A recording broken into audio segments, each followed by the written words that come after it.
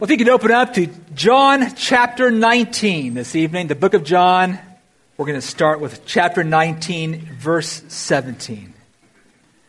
Well, a big welcome to each and every one of you here this evening. We're so glad you joined us, members, family members, and guests alike. My name is Corey Smidgen. It's my really privilege and delight tonight to lead you through our Good Friday service. It's also good to have many of our youth with us as well. And I'm praying that God is going to speak to you, all our children tonight who are here to hear this word. And if you are a guest, thank you for responding to an invitation. Maybe you're with family and you came tonight. Thank you for being here. Our desire as well that you'll come back for part 2. That part 2 is Sunday, Resurrection Easter Sunday. So we hope you make it back on this special Holy Week. And we're so glad that you're here. Well, this evening, as you know, we are gathered to remember and to celebrate Good Friday. We're here to remember what happened 2,000 years ago when our Savior was nailed, crucified to a wooden beam just outside of Jerusalem. We're going to remember Good Friday looking at God's Word this evening. But this is what we want to do when we look at God's Word. We want to know, why is Good Friday so good? And that is our objective this morning and this evening as well. And every day, right? Well, let's read now. Let's go to the text. John chapter 19. I'm going to read the whole crucifixion narrative. I'm going to read it. We're driving towards verse 30, the climactic verse of this narrative, the title of this sermon this evening. It is finished. So starting with verse 17, I read. So they took Jesus, and he went out bearing his own cross to the place called the place of a skull, which in Aramaic is called Golgotha, in Latin, Calvary. There they crucified him, and with him 2 others, one on either side, and Jesus between them. Pilate also wrote an inscription and put it on the cross. It read, Jesus of Nazareth, the King of the Jews. Many of the Jews read this inscription, for the place where Jesus was crucified was near the city, and it was written in Aramaic, in Latin, and in Greek. So the chief priests of the Jews said to Pilate, do not write the King of the Jews, but rather this man said, I am King of the Jews. Pilate answered, what I have written, I have written. When the soldiers had crucified Jesus, they took his garments and divided them into 4 parts, 1 part for each soldier, also his tunic. But the tunic was seamless, woven in one place from top to bottom. So they said to one another, let us not tear it, but cast lots for it to see whose it shall be. This was to fulfill the scripture, which says, they divided my garments among them, and for my clothing they cast lots. So the soldiers did these things, but standing by the cross of Jesus were his mother and his mother's sister Mary, the wife of Clopas, and Mary Magdalene. When Jesus saw his mother and the disciple whom he loved standing nearby, he said to his mother, woman, behold your son. Then he said to the disciple, behold your mother. And from that hour, the disciple took her to his own home. After this, Jesus, knowing that all was now finished, said, to fulfill scripture, I thirst. A jar full of sour wine stood there. So they put a sponge full of the sour wine on a hyssop branch and held it to his mouth. When Jesus had received the sour wine, he said, it is finished. And he bowed his head and gave up his spirit. It is finished. 3 words in English, 1 word in the original Greek. Tetelestai, 1 word. And if we understand, church, this 1 word or these 3 words in English, it is finished, we will know why Good Friday is indeed so very good. But let's be real. The words, "it is finished," these words are words that probably few of us can utter, few of us can speak in any definitive sense. We live in a world in which, well, most things are not finished, at least not completed perfectly. Much of what we start is left undone. We long for closure in so many things of our lives, but we so seldom get it. In a larger family like mine, for those who don't know, we have 5 children. Let me just tell you, closure is hard to come by in just about anything, but especially laundry. Our children would be the first to tell you, laundry is never done in the Smidgen household. Just when the dirty clothes have been washed and dried, ironed or folded and put away, there's another dirty laundry basket of clothes waiting to be washed. And the same thing goes for the dishes as well. But the time you get the dishwasher unloaded, there's another stack of plates waiting. Right, Stephen? Stephen has the dishwashing duties. Oh. The work is never done. There's always more cleaning to be done. Welcome to our household, but welcome to all of our lives. But what if that wasn't the case? What if it wasn't? What if there was closure on that which mattered most in your life? I'm not talking about dirty clothes or dishes, but the stain and shame of sin, which not only affects how we relate to one another, but affects how we relate, first and foremost, to our Creator God.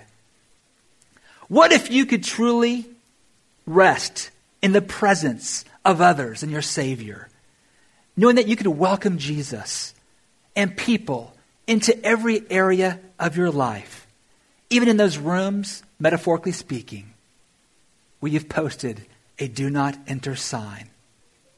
What if the stain on your soul was dealt with once and for all? What if you were really clean, not just on the outside, but on the inside as well? And you knew it. You could feel it. And you could live in the truth of it.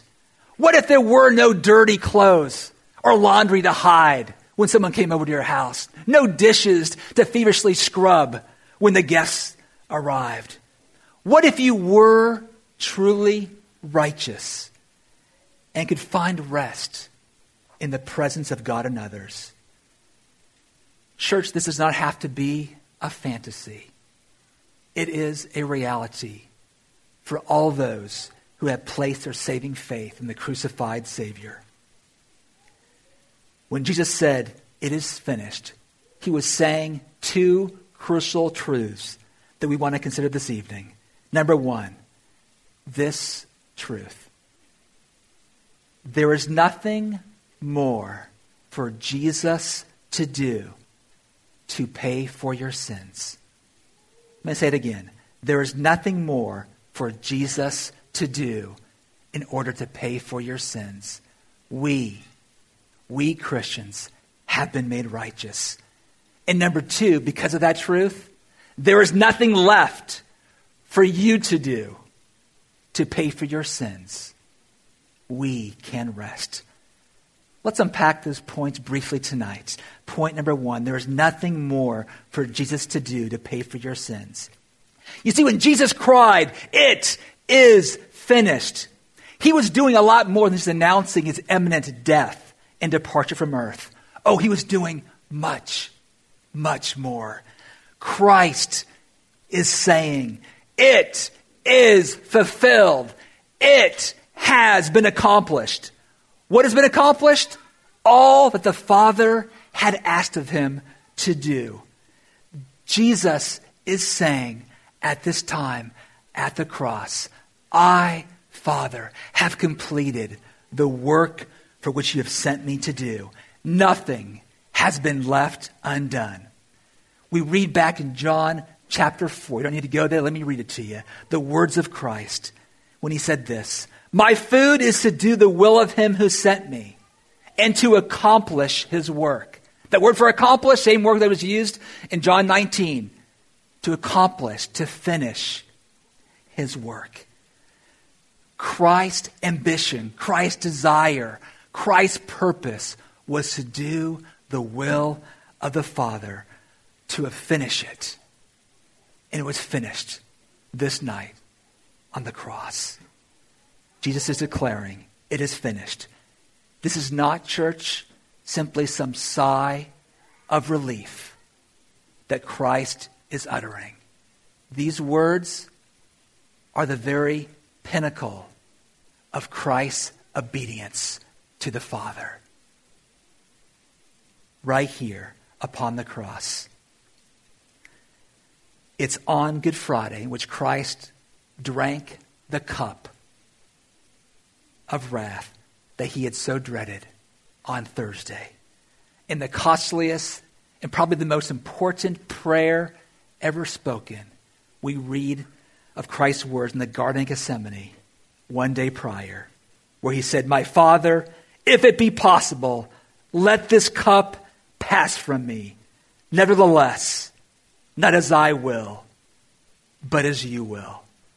Well, as you know, this cup of the Father's wrath was poured out on sins, and this cup could not pass from Christ's hands if he were to fulfill the will of the Father and reconcile us to himself. Why? Because the wages of sin is death.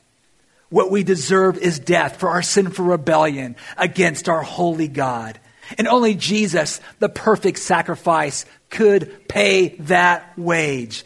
And that's exactly what he did in obedience to the Father. Now, I know many of you have heard this. Many of you know this. It's easy, isn't it, to hear it again tonight. You're familiar with this gospel passage. You're familiar with this narrative.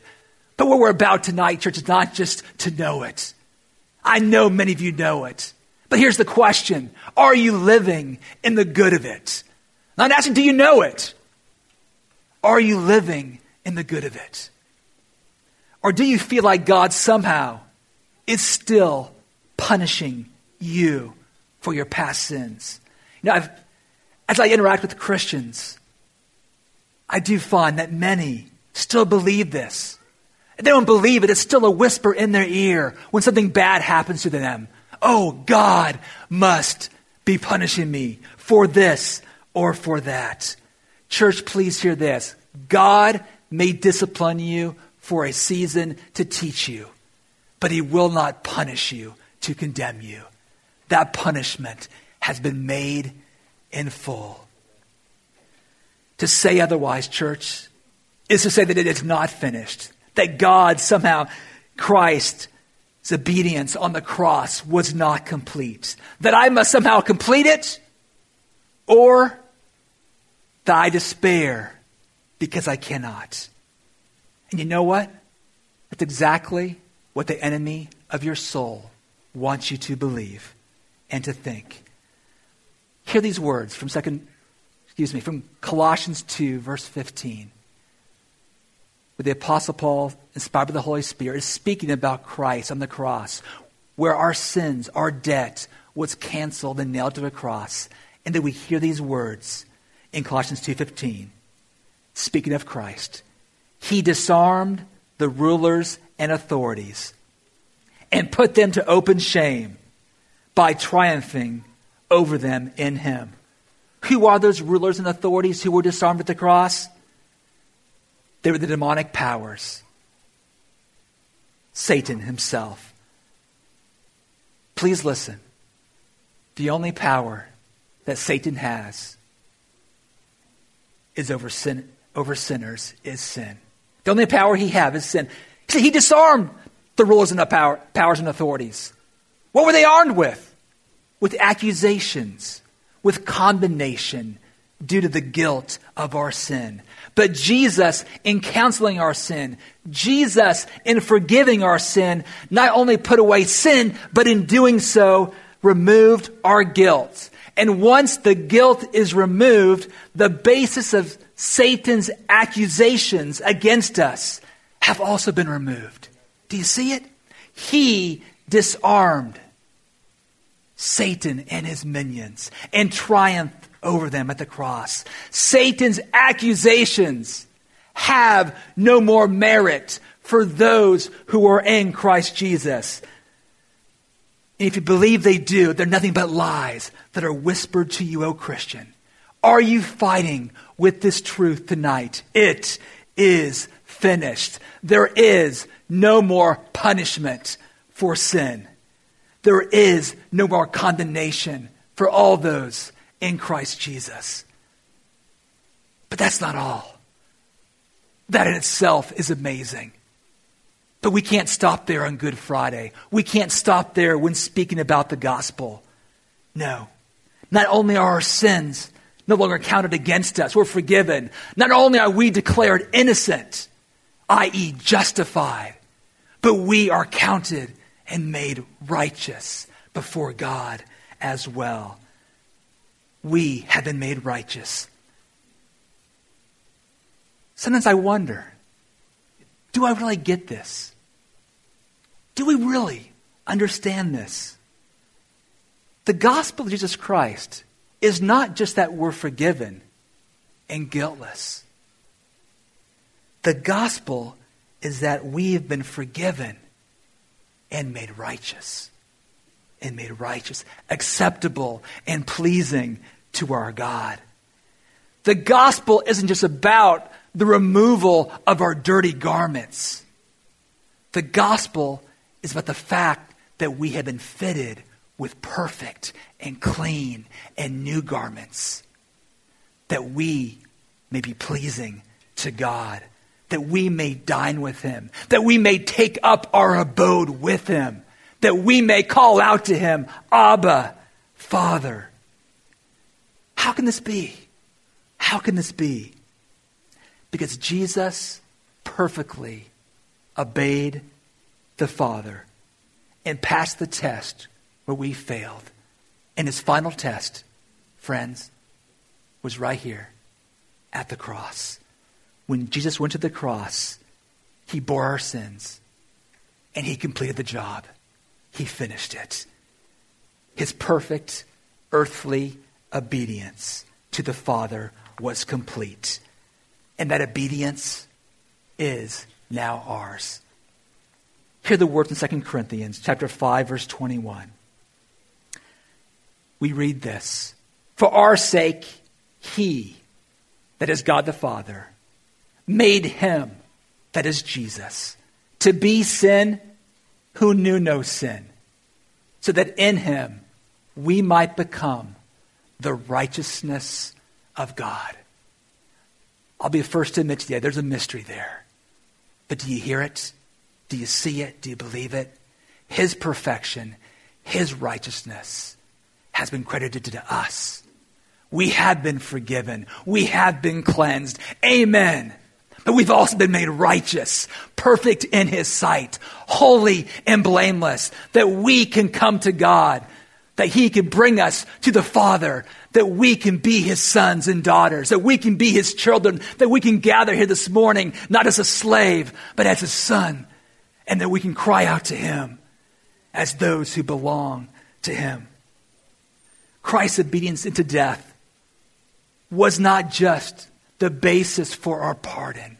It was the basis for our perfection in God's eyes. What does that mean to you this evening? What does it mean to you? What does it mean to me? When I think of Christ's pardon, when I think of his forgiveness, I believe it's speaking to the guilt that we so often can encounter because of our sin. But I think when Christ speaks of his perfection, it speaks to our shame. What is shame? It's an emotional pain that we often feel or can feel over our past behavior. It's not just that I did wrong, but it's the belief that something really is despicably wrong with me. That I'm so despicable, that I'm so dirty, that I cannot come into the presence of God, that he would never accept me as I am. Perhaps you struggle with such shame. You know in your heart that you're forgiven in Christ, but you're not so sure that you're good and righteous in His sight. You still feel like you have a lot of dirty laundry to hide.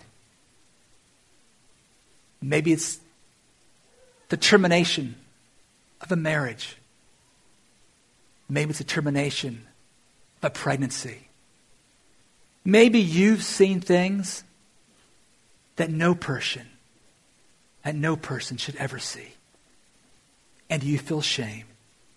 You've repented, you're forgiven, but you're not free. And it shows. It shows in the distance that you feel at times between you and your God.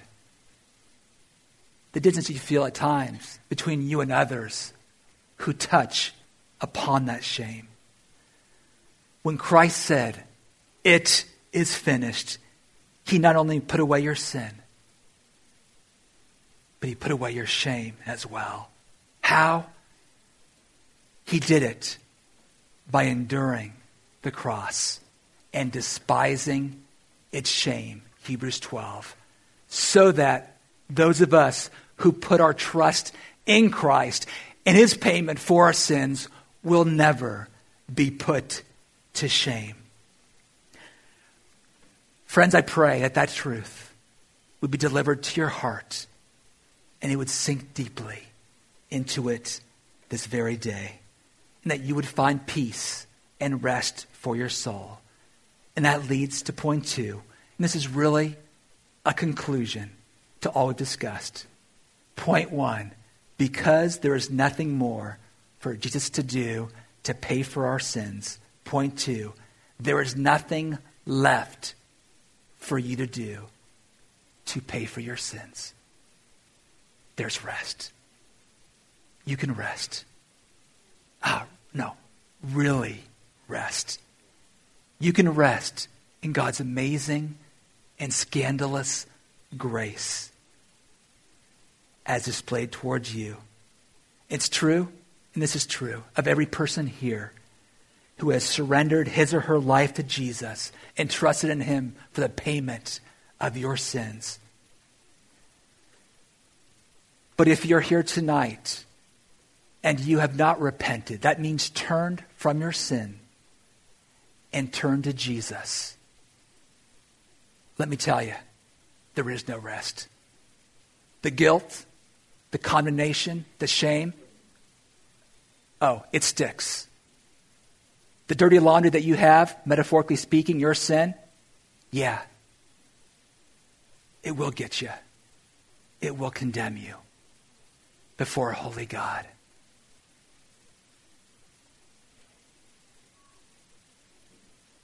But this peace and rest can be yours. But it can be yours not by ignoring your sin. That's not how we get peace, church. We get peace as we confess our sins. What is confession? It's agreeing with God. I agree with your assessment of me, O God, that I am a sinner. I have gone my own way, living an autonomous, independent life, wanting nothing to do with you. I am a sinner. I have run from you, O God. And it's turning and saying, I need you. I need this payment for the sins. I need to be made righteous. I cannot do it. Only you can. And you offer it to me at the cross. And it's accepting this good news. If you have not received this good news tonight, would you come to Jesus? Would you come to your Savior and receive the payment for your sins? And may you know His peace. You can be totally clean. Come clean, and He will make you clean. There's good news for you tonight. And for all of us, there can be a rest and there can be a peace that can be yours. I'm talking about a peace which I believe it's Pastor Tim Keller calls a rest. What did he call it? A rest under the rest. I love that. A place where you can truly rest. But if you're here and you're still living under performance, you can't rest, can you? You can't rest. Why? Because you're living under fear. A fear. Fear of not measuring up. A fear of not being good enough for God. Maybe a fear of not being good enough for this church. A fear of not being good enough for that family member or that friend that you know. Such fears don't make for rest. So what makes Good Friday so good? There's nothing left. There's nothing left for you to do to pay for your sins. It has been done. It is finished. Oh, I know there's a lot of stuff in your life right now. A lot of stuff in my life that's unfinished. There's no closure in my life. But there's closure where it matters most, church. Do you see it? There may be work to be done. In fact, there is good work to be done in your life. How do I know? You're still breathing. God still has work for you to do. You're not done yet. There may be relationships in your life that you want to be reconciled. Persons you want to be reconciled with, but you're not. There may be sinners who you are praying for tonight who still have not come to a knowledge and embrace of the Savior. There's still injustices that we see in our society and all around in the court of men. But you see, all this was happening the moment Christ said it is finished. There was still work to be done. He had a mother to be cared for. We read about it. The widow Mary, who he commended to John. There was work to be done. There were still relationships yet to be reconciled. Go back one chapter, John 18. What do we find? We find Peter, the Apostle Peter, the rock. Not denying Christ once, not twice, but 3 times. Weeping bitterly as Christ hung on the cross.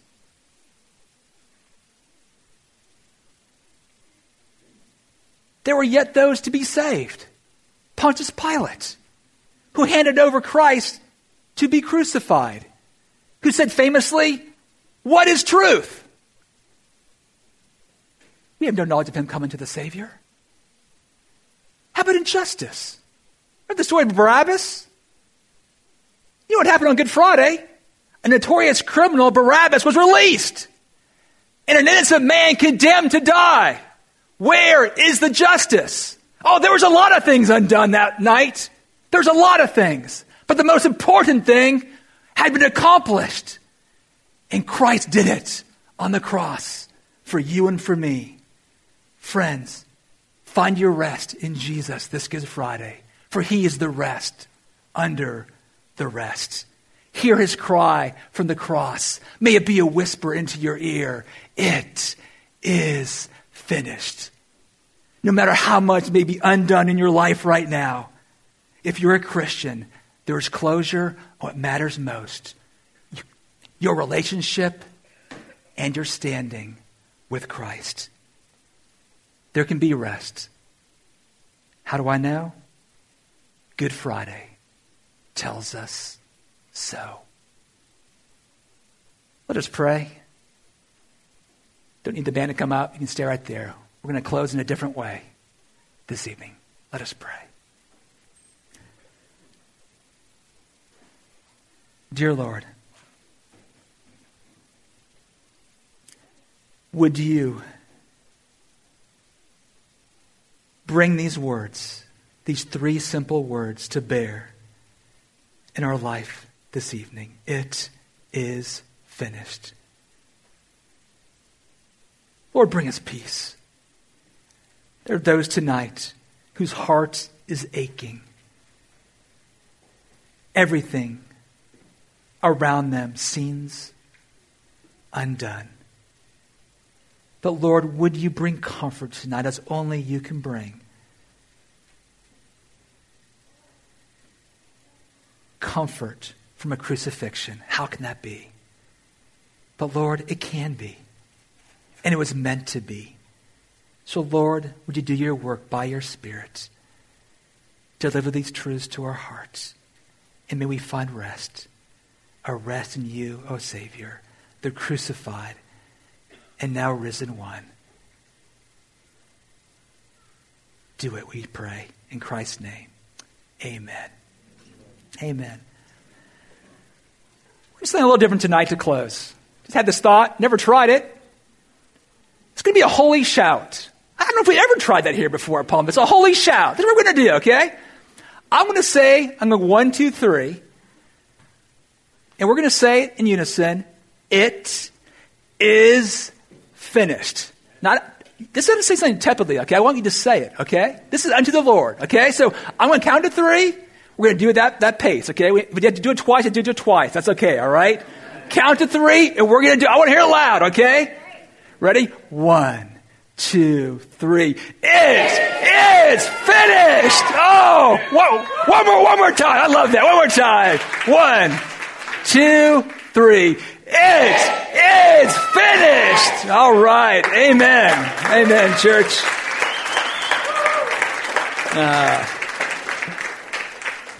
We'll go with these words. Romans 8, verses 33 and 34. Who shall bring any charge against God's elect? It is God who justifies. Who is to condemn? Christ Jesus is the one who died. More than that, who was raised, who is at the right hand of God, who indeed is interceding for us.